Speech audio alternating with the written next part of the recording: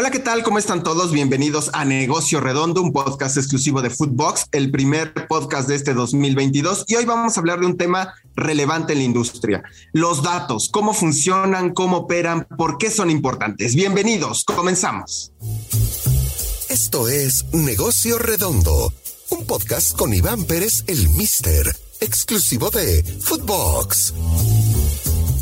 Hola, ¿qué tal? ¿Cómo están todos? Bienvenidos a un episodio más de Negocio Redondo, un podcast exclusivo de Footbox. Y hoy vamos a hablar sobre un tema que nos parece muy relevante, que ya lo hemos comentado en otras ediciones de Footbox, de Negocio Redondo, sobre la importancia de los datos. Pero hoy nos acompaña alguien que sabe muchísimo de esto, que entiende cómo pues la industria deportiva se va desarrollando en torno no solo a la evolución dentro de la cancha, sino todo lo que aporta los datos y la información de juego de los equipos, de los entrenamientos, y cómo esto ayuda al desarrollo en todos los sentidos en la industria del fútbol. No solo estamos hablando de prevención de lesiones o mejora de rendimiento, también en algunos casos fichajes, analizar mejor inclusive el sistema de juego, etcétera. Y para eso está hoy, y le doy la bienvenida y agradeciéndole a Luis Fernández, Head of Data Scouting de Underdata. ¿Cómo estás, Luis? Muchísimas gracias por estar aquí con nosotros. Hola, Iván, pues muchas gracias a ti por invitarme aquí al podcast de Footbox de Negocio Redondo. La verdad tenía muchas ganas de estar aquí y ahora que me invitaste pues no dudé en aceptar. Vamos comenzando, como se dice, por el principio, y primero cuéntanos un poco de ti, quién es Luis Fernández y un poco de Underdata, para que nuestros, los escuchas de este podcast entiendan quién eres y lo relevante de lo que vamos a estar hablando. A ver, te cuento, yo no soy alguien que tenga una carrera de mucho tiempo en el fútbol, pero sí tengo ahora sí que mucho más tiempo en el tema de los datos. Yo soy economista, estudié economía y casi en cuanto me gradué empecé a asesorar gente, pues asesoré en su campaña presidencial a Felipe Calderón, luego fui asesor de varios secretarios de Estado, del secretario de Hacienda, del secretario de Desarrollo Social, del presidente del Senado, del director de Pemex, en fin. Y llegó un punto en mi carrera en que yo dije, pues yo sí he sido siempre un apasionado del deporte, y pues yo también, yo hago Ironman, corro maratones y este tema, y siempre he sido un apasionado del deporte. Y llegó un punto en mi carrera que dije, ya necesito aire fresco, y siempre digo que el sentimiento más bonito en la vida es el de volver a comenzar. Y dije, pues se acabó el sector público, se acabó esto y vamos a empezar de nuevo en otra, vamos a reinventarnos en otra industria. Y esta fue algo que me llamaba mucho la atención. Me metí a estudiar otro máster, ya había estudiado otras dos maestrías antes, y me metí a estudiar esta de Big Data Deportivo en el Sports Data Campus de España. Y ahí, a la hora de presentar nuestro proyecto final, pues resulta que era un proyecto de data scouting de los mejores 1,500 futbolistas y las 33 joyas que venían, que pues se ha comprobado que todas resultaron ser joyas que han multiplicado su valor. Y ahí me asocié, tuvo tanto éxito el proyecto final que nos empezaron a buscar de todo el mundo, ¿no? De Uruguay, de Australia, de mismo España, de México, de Colombia, y entonces decidimos, pues esto tiene más tintes de una empresa que de dejar ahí el proyecto final y que cada quien se vaya para su lado, ¿no?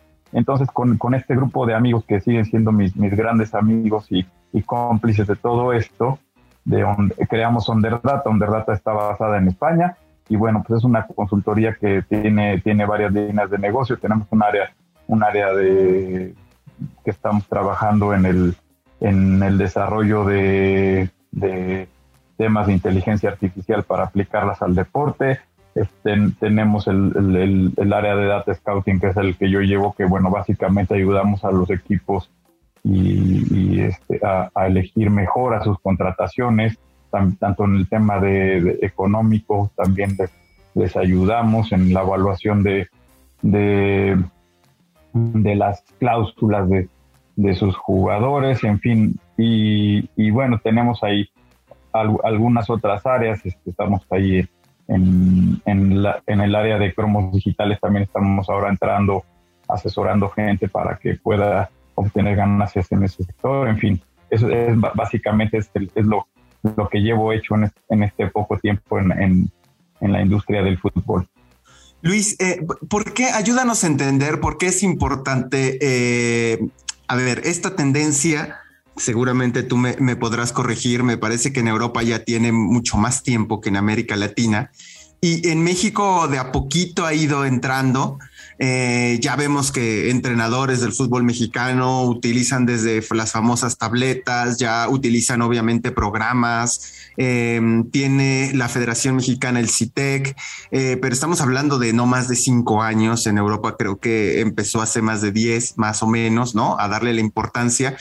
Y aquí, bueno, pues todavía tiene sus haters, por así decirlo, de alguna manera, ¿no? Es decir, no, pues es que no todo es en base en datos, y en cierta manera tienen razón. Es decir, el fútbol, pues es un deporte humano y como tal, pues no reacciona siempre todo a los algoritmos, pero sí que ayúdanos a explicar por qué es importante en la industria del fútbol los datos. O sea, qué tienen, qué aportan, cómo proyectan inclusive equipos, instituciones. Me acuerdo muchísimo del caso del Hoffenheim, que con una herramienta de SAP lograron, bueno, pues desarrollaron e inclusive llegaron a clasificar a Champions League. Ese fue como uno de los casos más relevantes. Alemania también en el Mundial de Brasil. Es decir, no estamos hablando de algo realmente que tenga muchísimos años, pero sí que ha detonado. ¿Por qué es importante los datos, Luis? Ayúdanos a entenderlo. No, como bien dices, el dato no te va no va a quitar finalmente siempre hay un humano tomando la decisión, pero es mejor tomar una decisión informada y con base en datos, con base en buenos datos, porque también hay que decirlo, ¿no? Tú debes de saber qué tipo de información tienes en tus manos, si es información confiable y qué margen de error tiene esa información.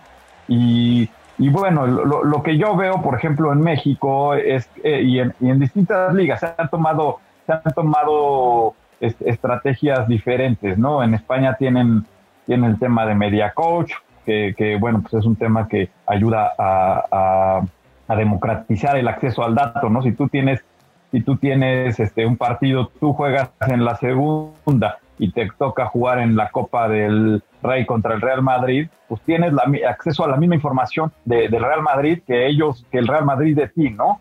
Y entonces, bueno, pues se vuelve, digamos, tú tienes esa ventaja de conocer muy a detalle a tu rival, y bueno, ahí dependerá en sí del ojo humano, de que tengas gente con un nivel técnico bueno para poder interpretar los datos y sacar beneficio, ¿no? Yo creo que y te digo así con absoluta sinceridad, he platicado con gente que trabaja en la selección mexicana, no tal cual en el cuerpo técnico de Tata Martino, pero que me han dicho, no, es que yo no creo en el dato, ¿no? Y les digo, a ver, pues es que no es un tema de fe, ¿no? O sea, si tú tienes un dato y ese dato claramente tiene está diciendo algo, o sea, tú ignorarlo, la verdad es que es un error grandísimo, ¿no? Y es un tema, yo creo que más bien de que no tenemos suficiente gente preparada con el nivel técnico en las áreas de inteligencia deportiva de los equipos, incluso en estas áreas de selección nacional. Yo platico, y hay de todo en los equipos en México, ¿no? Hay desde gente que tiene áreas muy bien desarrolladas hasta gente que tiene pues, su cuentita de White Scout, y con eso pues ven ahí qué hacen, y tienen pues también limitaciones económicas, hay que decirlo. No todos los equipos invierten lo que deberían en estas áreas. O sea, tenemos, por ejemplo, el Manchester City, que invierte 2 millones de euros al año en todo el tema de datos, y bueno, pues tenemos otros equipos que en realidad dicen, no, eso no sirve, ¿no? Eso de que me estás contando. Y la frase más común que te encuentras con los antidatos, digamos, es que no, pues es que aquí siempre lo hemos hecho así, ¿no? llevamos 30 años haciéndolo así, pues eso nos ha dado resultados, ¿no? Pero en sí el dato es pues ahora sí que no es nada más del fútbol, ¿no? El dato ha demostrado su eficacia en muchos otros deportes, ¿no? En la Fórmula 1, que se consume el dato cada segundo, se analiza y se vuelven a analizar las carreras.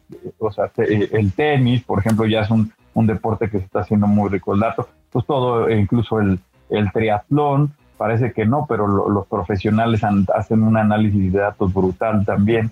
Entonces y ya no digas más, los deportes americanos, el básquet, que de ahí viene realmente gran parte de todo lo que se está haciendo ahora en el fútbol, ¿no? Entonces, oye, Luis, yo creo que... ¿Cuánto necesita un equipo en México invertir en general, pues, promedio, para tener un buen sistema de análisis de datos? O sea, desde personal hasta software. ¿Cuánto tendría que invertir para decir, bueno, está bien? Digo, a lo mejor no es...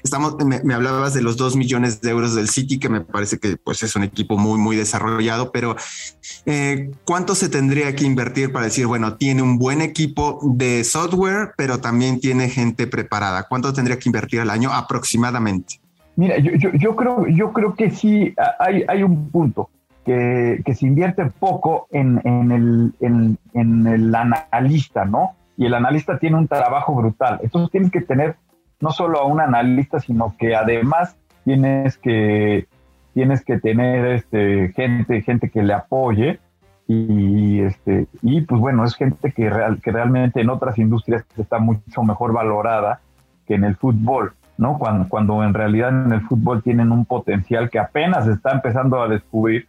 Y esa es una, yo creo que ahí sí deberían de estar en un rango sobre pues de 50 a 100 mil pesos por lo menos, ¿no? Ese okay. Yo creo que sería un salario que más o menos estaría lo justo, digamos, pues justo para un analista. Y digamos, puedes quitar al analista, pero el trabajo se tiene que quedar para el club, para el futuro del club, para seguir construyendo hacia adelante los próximos años del club, para seguir planeando. Y eso es un error que se comete mucho, ¿no? Bueno, pues se va el entrenador y resulta que la inteligencia deportiva también era del entrenador y bueno, pues se llevó todo, ¿no? Se llevó todo porque, pues bueno, o solo estaba en las plataformas lo que hacían, y pues ahí les dejó una presentación de PowerPoint y se acabó, ¿no? Oye, Luis, ¿y cuánto más o menos en promedio cuesta un software al año, más o menos? Digo, supongo que hay de precios y precios, pero... Sí, hay digamos, lo más fácil es tener acceso a una cuenta, digamos, básica, que esas te pueden costar, por ejemplo, Insta te puede costar, no sé, 6,000 euros, ¿no? Wisecout, digamos, la cuenta básica te debe costar desde 350 euros por ahí. StatsBomb, por ejemplo, es un servicio mucho más caro, pero para mí son por mucho StatsBomb, son los mejores datos del mercado y la plataforma es brutal. Incluso ahora conozco mucho más porque una analista que trabajaba con nosotros trabaja ahora en StatsBomb y lo que me platica es brutal lo que están haciendo en StatsBomb. Entonces sí es un servicio bastante más caro, pero igual yo creo que también ellos se adaptan a los mercados, ¿no? Entonces si tú es mucho de negociar con este tipo de empresas.